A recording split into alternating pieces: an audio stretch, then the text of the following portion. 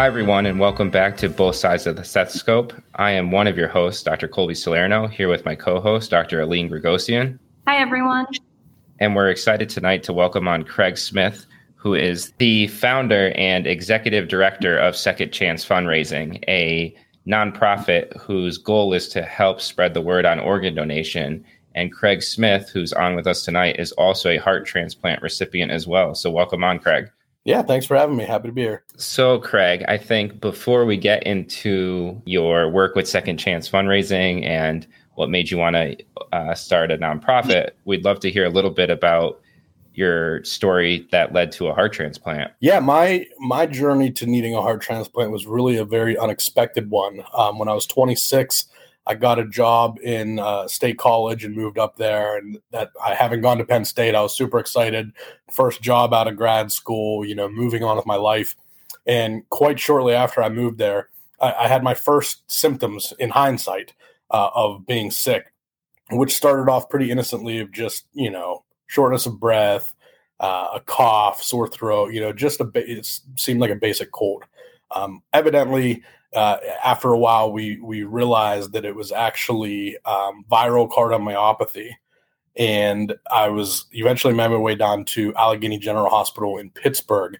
And that's when they first told me that I was going to need a heart transplant. Before that, other doctors in both State College and in Johnstown, my hometown, they had kind of known what was going on, but I don't think really knew the extent of how damaged my heart was. So to give you an idea, when I went into the hospital, my EF was between 10 and 12. So it was very, very damaged at that point. So when I got to Allegheny General, they told me that I was going to need a heart transplant. And the first thing that they did was they implanted a left ventricular assist device on me. So I got that in April of 2014. And I had that for a year and a half until luckily on October 16th of 2015, I got my new heart and my second chance. That's amazing. As a backstory, the way that I met you was because our stories were so similar, right, Craig? Like, I think you had messaged me and you were like, I'm a heart transplant patient too. And this is my story. And I was like, oh my God, that is exactly similar to my story. And it was so nice for me to meet you because it was another person that was like around my age who had been through something similar and also showed like how important social media is nowadays, like supporting people who are chronically ill. Yeah, I've been able to meet a lot of people, through social media and Instagram that have had transplants, and several of them are, around our age. So I think there's obviously a very common misconception out there that you have to be old and sick to need a heart transplant or to need any transplant for that matter. So, I guess we're the ones that buck the trend and get the word out there that it can happen to anybody at any age, really. Exactly. Yeah, Craig, that's an amazing story. So Aline ended up getting a virus, but then she found out that she had underlying genetic heart disease. Is that the case for you, or did you unfortunately just have really bad adverse effects to the virus? So as far as we know, it was just viral. Now, when I was a little kid, and I'm gonna butcher this name, so hopefully you guys can help me out. But I had some sort of tachycardia condition when I was a real little kid. Mm-hmm. And I know at one point when I was around 9 years old, I had to be hospitalized overnight because, when we had tips and we had tricks my parents and I did that when I had one of these tachy episodes and my heart would race, we had tips to get rid of it. And it almost always worked. And the one night we couldn't get it to settle down and ended up being hospitalized. So I did have a history of that. However, my doctors have been pretty confident the whole time through that didn't have anything to do with my ultimate needing a transplant from the viral cardiomyopathy. So, as far as we know, but, in the world of medicine, do you ever really know 100%? People are so assuming and they think that everything is black and white. And like, this is, one of those things that you learn in medicine. But I'm glad you understand. Yeah, absolutely. I work with doctors in my day job, and they'll be the first ones to tell you that, they know a lot. They know a lot more than I do and the common person. But, there's just still a lot out there that we do not know from a medical perspective. Yeah, definitely. And you're our first guest who's come on who's had a left ventricular assist device. And for those listening who may not know what that is, that's a heart pump that gets implanted through open heart surgery. So Craig sounds like has been through at least 2 open heart surgeries, and helps kind of keep the heart pumping while Craig waited for a heart transplant. So Craig, tell us what it was like living with that. Yeah, honestly, I hope that I don't misrepresent, the average person with an LVAD, but I had a really good experience with it, to be honest. I was 26 at the time, so I was young. I didn't have any other health conditions otherwise. And I really went back to my daily life as much as you can. Of course, I was on the transplant waiting list, so there were adjustments to my life, no doubt about it. But, with the LVAD, I did everything that I like to do for the most part. I went golfing, I went hiking, I went hunting, I went to sporting events and concerts. And I remember going to a Pirate game. It was like the first major event that I went to. And I was thinking, like, I'm going to get stopped by security because I'm wearing this backpack with wires hanging out all over it. It looks like I'm walking in with like a bomb. Honestly, it just didn't really hinder me from going about my daily life too much. I got so used to it, I would sit it on the desk beside me at work, and sometimes I would forget, and I'd go to get up and walk away, and I'd completely forget that this LVAD was attached to me, and it would kind of pull at me and bring me back to reality. But when you get past the idea of you're basically an electronic and you plug into the wall, and I had a car charger for it and all that fun stuff. When you get past that, you just you adjust to it and you go about your daily life. No, that's awesome, and I think every patient is different, and there's definitely people out there who have had a tough time with LVAD, but there's plenty of patients like you who have done excellent. I was just at the Heart Failure Society of America conference, and there was a patient there, and she had a HeartMate 2, which is not even the newest version of the LVAD. And I believe, I don't want to misconstrue her exact time, but I believe she's at least 24 years in using the same LVAD. Wow. She still has an LVAD? Yep. She still has an LVAD. She's still going strong. She still does not need a transplant. It was incredible meeting her. Yes. And she was actively sharing her story. She had a shirt on that said like her story, and she was over by the company that makes the LVAD. Her husband actually added me as a friend on Facebook. So if he's listening, shout out to him and his family who were incredible.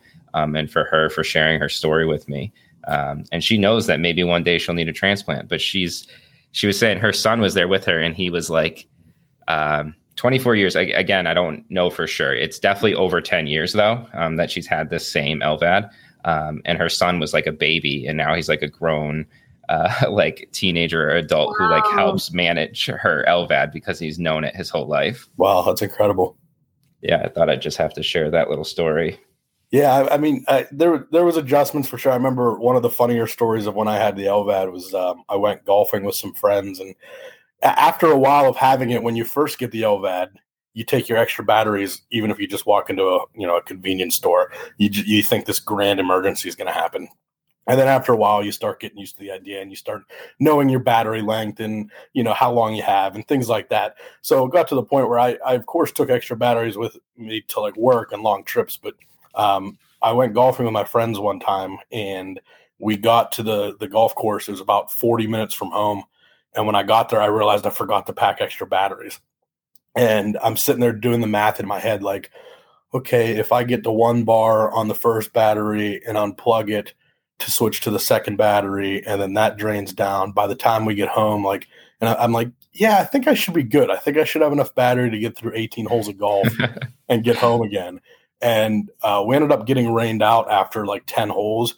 And thank God we did, because I did not do the math correctly at all. And I never would have made it through 18 holes in the drive home. Wow. With extra battery. So I kept that one a secret from my mom for a while. She would have worried a little bit more. Yeah. You knew that.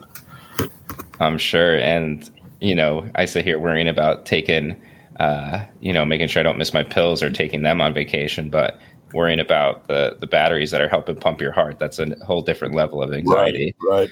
So Craig, thank you for sharing all these stories.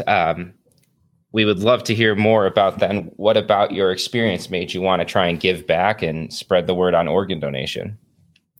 Well, I think I just had, such a positive experience through that. And again, I know that that's not the experience for everybody. But I had an amazing team at Allegheny General in Pittsburgh that took care of me for, a year and a half until I got my transplant. And I did really well with it. And I came out extremely healthy. I mean, after my transplant, I was back out in the woods hiking again within, 2-3 months.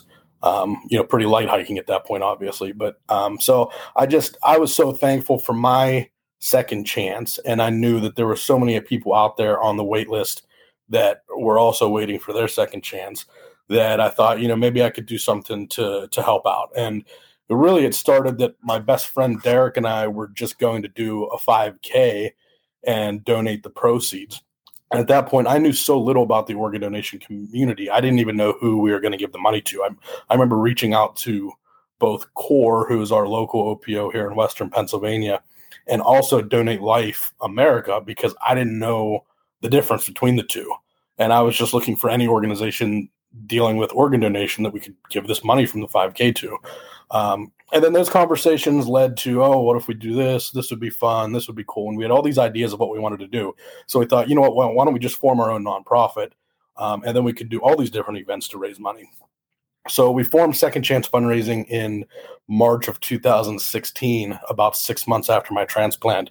And we held our first 5K that August, had a great turnout. I mean, we owe so much to our family and friends and our community back in Johnstown who come out and support our events all the time. But we had this great event, and I got to know some people at CORE, at my OPO, through that 5K. And that kind of formed a relationship with them. And I started working with them really closely and speaking at colleges and high schools and hospitals and doing various Donate Life events with them. And that really just kind of took off between that and then doing events back in Johnstown with Second Chance and raising money for this. It kind of really took off, and I got involved with a lot through that. And it's been a great way, to share my story and to, spread the news about donation. But really also it's a great way for me to honor my donor. I mean, I don't know my donor. I never heard from the family or anything, but I know that obviously without my donor, I wouldn't be here. So to be able to run something like Second Chance and to give back to such a worthy cause, that's a great way to honor them and the decision they made that led to me being here today. It's beautiful. I feel like a lot of transplant patients come out of transplant with like this new kind of outlook on life. And, a lot of them have this new drive, which I think a little bit of it is because of all the steroids initially, but also just in general, their energy is like amazing. And a lot of them just want to like either start a nonprofit or help out with nonprofits and do something. And I think it's great that you're able to use your energy like that and still do. Yeah, I think it affects you in ways that you don't even realize as it's happening. I mean, I worked for a great company when I was waiting for my transplant, that they stuck with me and they were very understanding and helpful while I was going through the transplant process. But it was in a field that I just did not enjoy, which is finance. And, I within a year of getting my transplant, I ended up leaving that job because I had started Second Chance and I just fell in love with development work like that. Right. There was just so much more I wanted to do with my life, both professionally and personally. I ended up starting to travel more and do things that maybe would have been on the back burner a little bit more had I not gone through something like that. So I think you're absolutely right. It really puts things in perspective. It does.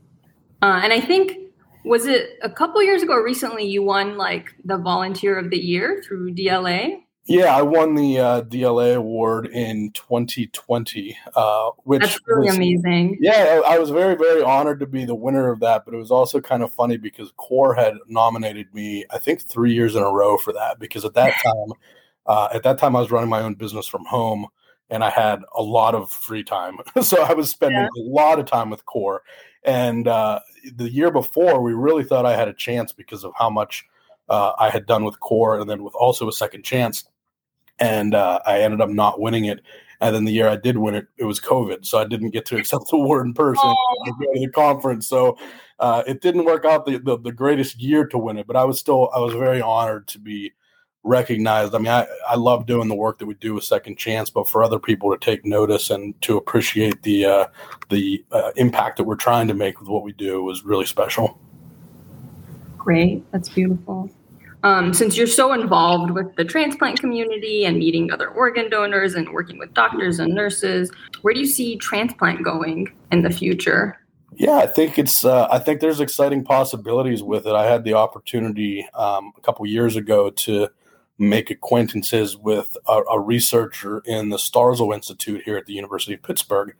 And in talking to him, I really think the future is just going to be perfecting the care for transplant patients. And, with the anti-rejection drugs, and, all three of us on this call right now, we know, the impact that anti-rejection drugs are going to have on our lives, good and bad going forward.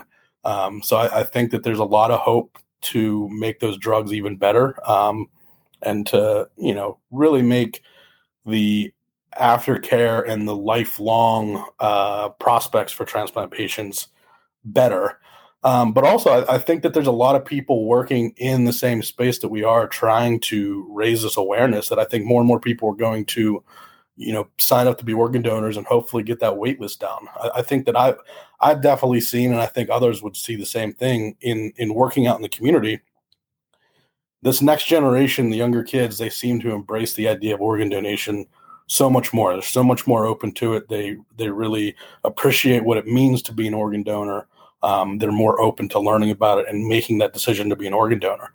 So I think the future for getting those registration rates up is also very bright. And I think that'll provide a lot of hope for the 100,000 plus that are still on the waiting list, waiting for transplants right now. I think, that's always been the main goal of Second Chance, is to try to do stuff just to get awareness out about donation, because we all know that people do not like to talk about organ donation, because they do not like to think about their own inevitable death someday.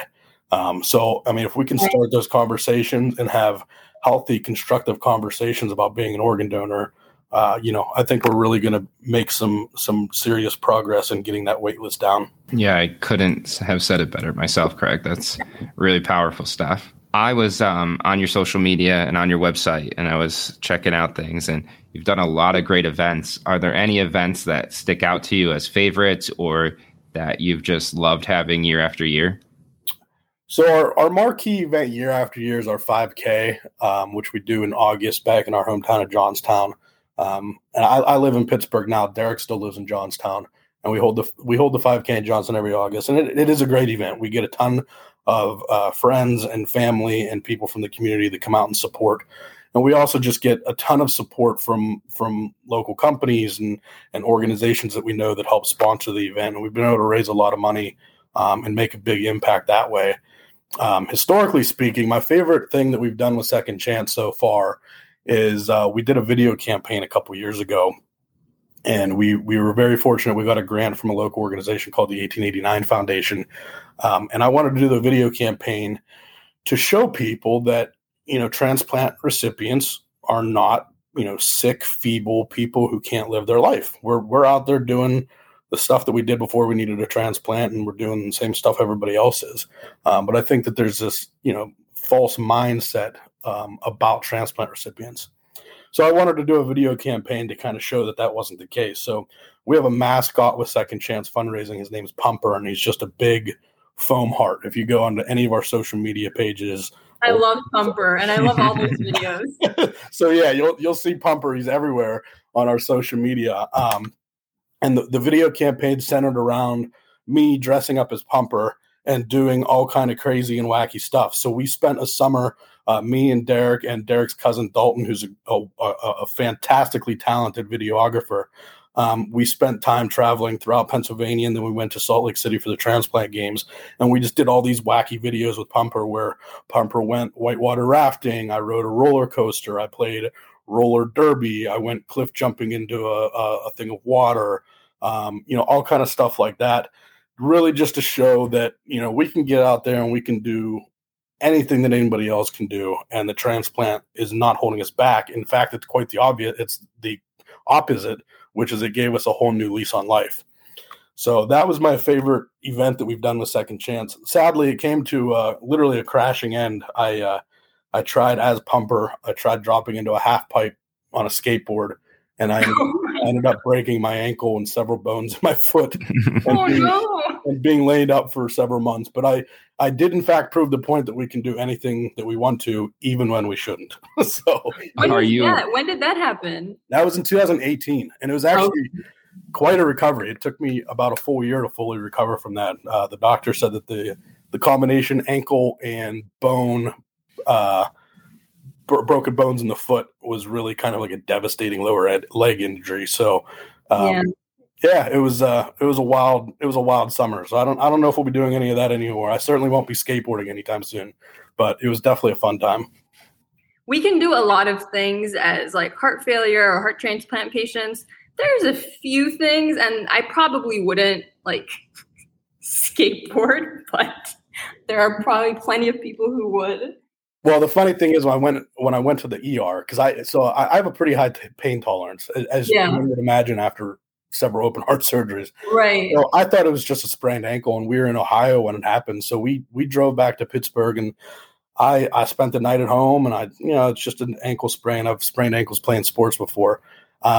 And then the next day I realized it was bad. So it was like a full 24 hours later that I ended up going to the ER, and the doctors could not believe I waited a whole day. But everybody I encountered in the hospital, I had to give like the whole spiel of, okay, I'm a heart transplant recipient. This is our mascot Pumper. We're doing this video campaign, because I didn't want to just be, a 31-year-old who's still trying to live out his skateboarding dreams. Because I don't even skateboard. I have no skateboarding background at all.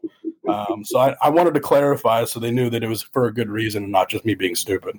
Yeah, that's funny. So what exactly is your mission statement with Second Chance, and how do you see everything going in the future? Where are you guys going? Yeah, so ever since the beginning, I never envisioned Second Chance, becoming a job or anything like that. To me, it's just a passion project.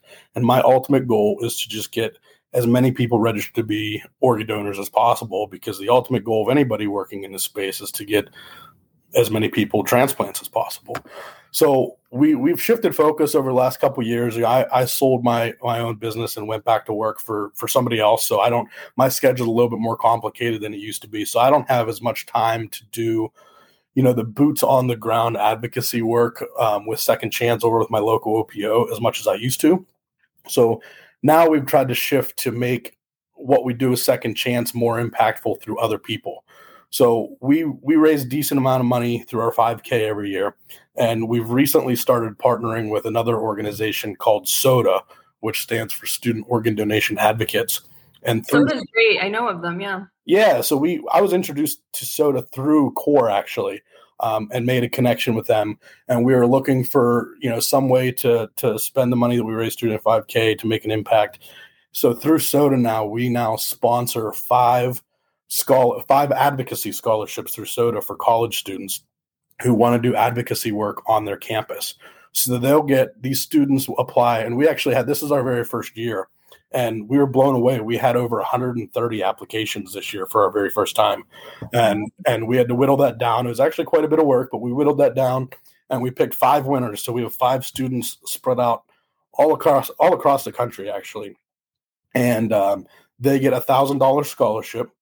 And their only requirement is to host at least one awareness event on their campus, whether that's having a speaker or doing a registration table or partnering with their local OPO or what have you. We're hoping that a lot of these students will want to get involved with SODA and either start a SODA chapter at their college or get involved with a pre-existing SODA chapter at their college or university. But that's not a requirement. So really, we're just, so that's been a great way for us to get out there. And then I also lost my mom last year to breast cancer in the fall. So as a family, yeah, thank you.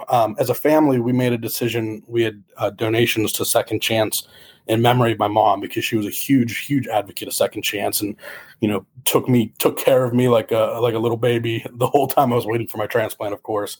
So the money that we received in memoriam of her, we established a scholarship in her memory called the Lori Smith Memorial Scholarship, and we are also hosting that through SODA. But that scholarship is different because that is specifically intended for a transplant recipient who wants to do advocacy work.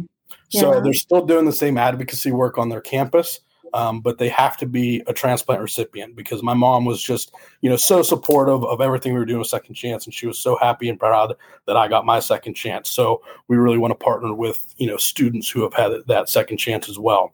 So we have 6 scholarships going right now.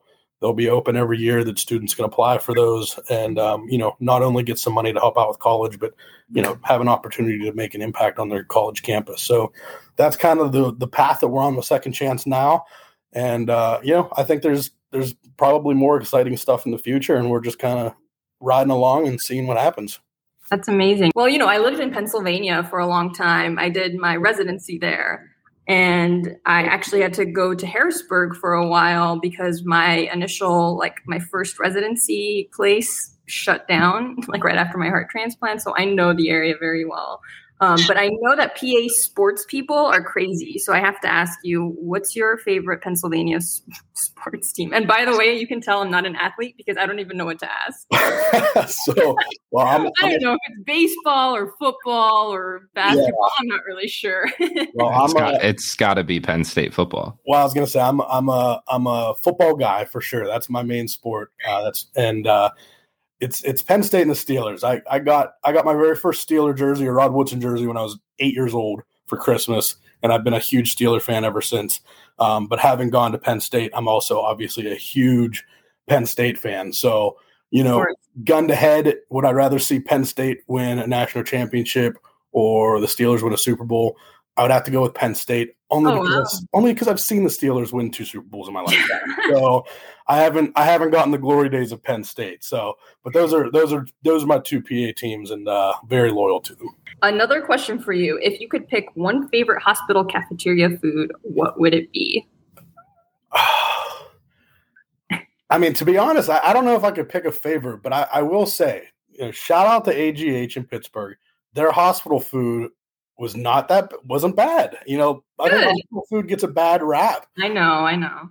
So I never had any major complaints. Now, obviously, I'd rather have the food on the outside of the hospital, especially in Pittsburgh. We're turning into a little bit of a foodie town here. Yeah. I'm pretty simple. If you give me a little bit of hot sauce, I can eat just about anything. That's good to know.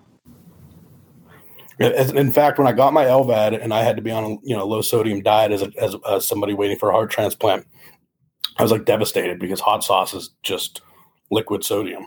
So, and I eat hot sauce on everything. So I wasn't sure what I was going to do. Do you still eat a lot of hot sauce? Well, so I stayed with my parents in Johnstown when I first got my LVAD. Right. I stayed with my parents in Johnstown for 2 months. And I can tell you that Johnstown, Western Pennsylvania, coal mining, steel town, is not a beacon for healthy eating options. And so I ate the most basic grilled cheese, grilled chicken, apples, fruit, veggies while I was staying with them. Yeah. And I was thinking, wow, this is going to be awful to be on this super strict diet the whole time I'm waiting. And then I went back to State College, and there was a Trader Joe's and a Wegmans, and it was a whole new. The first time I went into Wegmans, it was like a little kid on Christmas Day. I'm running around; they have all this organic food, all this low sodium options. And in Trader Joe's, they had a hot sauce. It was called a chili pepper sauce, and it was 0 sodium. Oh, that's amazing! I didn't know that they have that.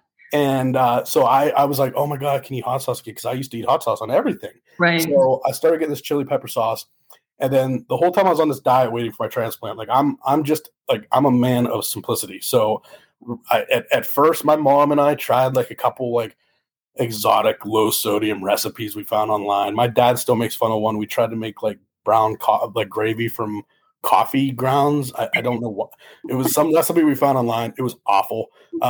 So after a while, I'm just you know what? I'm just going to make this simple. And I ate literally the exact same thing for a year and a half. I had a schedule Monday through Friday. I ate an apple for breakfast.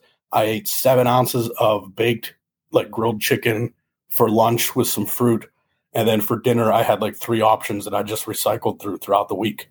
Oh, wow. And I would eat this hot sauce on everything. So I started buying it by the case from Trader Joe's. I would call and order 3 cases at a time. And I kept a case of it in my drawer at work. Everybody at work knew me. I was the hot sauce guy at work. And I was devastated to find out literally just a couple months ago that they discontinued this low sodium this 0 sodium. Oh, no. We need to get Trader Joe's in on that. I know. I was so I don't have to be as strict as I used to be. So I can eat other hot sauce now. I don't eat it as much as I used to. But I was like devastated for other people on low sodium diets because that was like an absolute godsend to me when I found it. And it was like an end of an era when I found that discontinued. I was honestly like standing in Trader Joe's, like very upset learning this news. So I don't know. I should have looked around and tried to buy like the last couple cases that existed forever, I guess.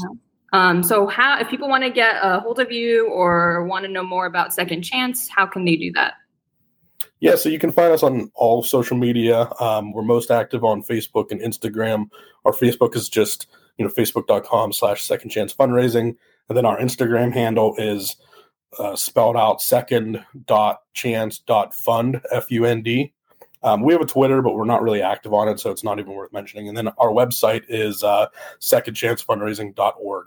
But the social media we're most active on, and that's where we announce our events. We put up pictures from things that we participate in. That's where you'll find all the videos of Pumper doing all the wacky, crazy stuff over the years.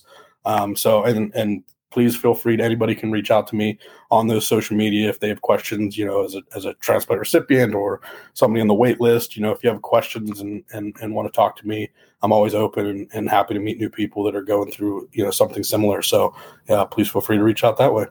Yeah, that's great. And I'd like to thank Craig for coming on and sharing your story. You had some really great points that you made, and even more for being candid and sharing about your transplant and about your mom. So thank you again for opening up to us and telling us all about this. Yeah, thanks for having me. I always love to talk transplant, and hopefully it's just another opportunity to get the word out there and reach another person and hopefully save a life. Thank you again to Craig for coming on. We will link all of his social media platforms in our show notes if you want to take a look there. Make sure to follow us at both sides of the stethoscope on both Instagram and Twitter. You can also email us at both sides of the stethoscope at gmail.com with any questions or concerns or any ideas you have for our future podcast.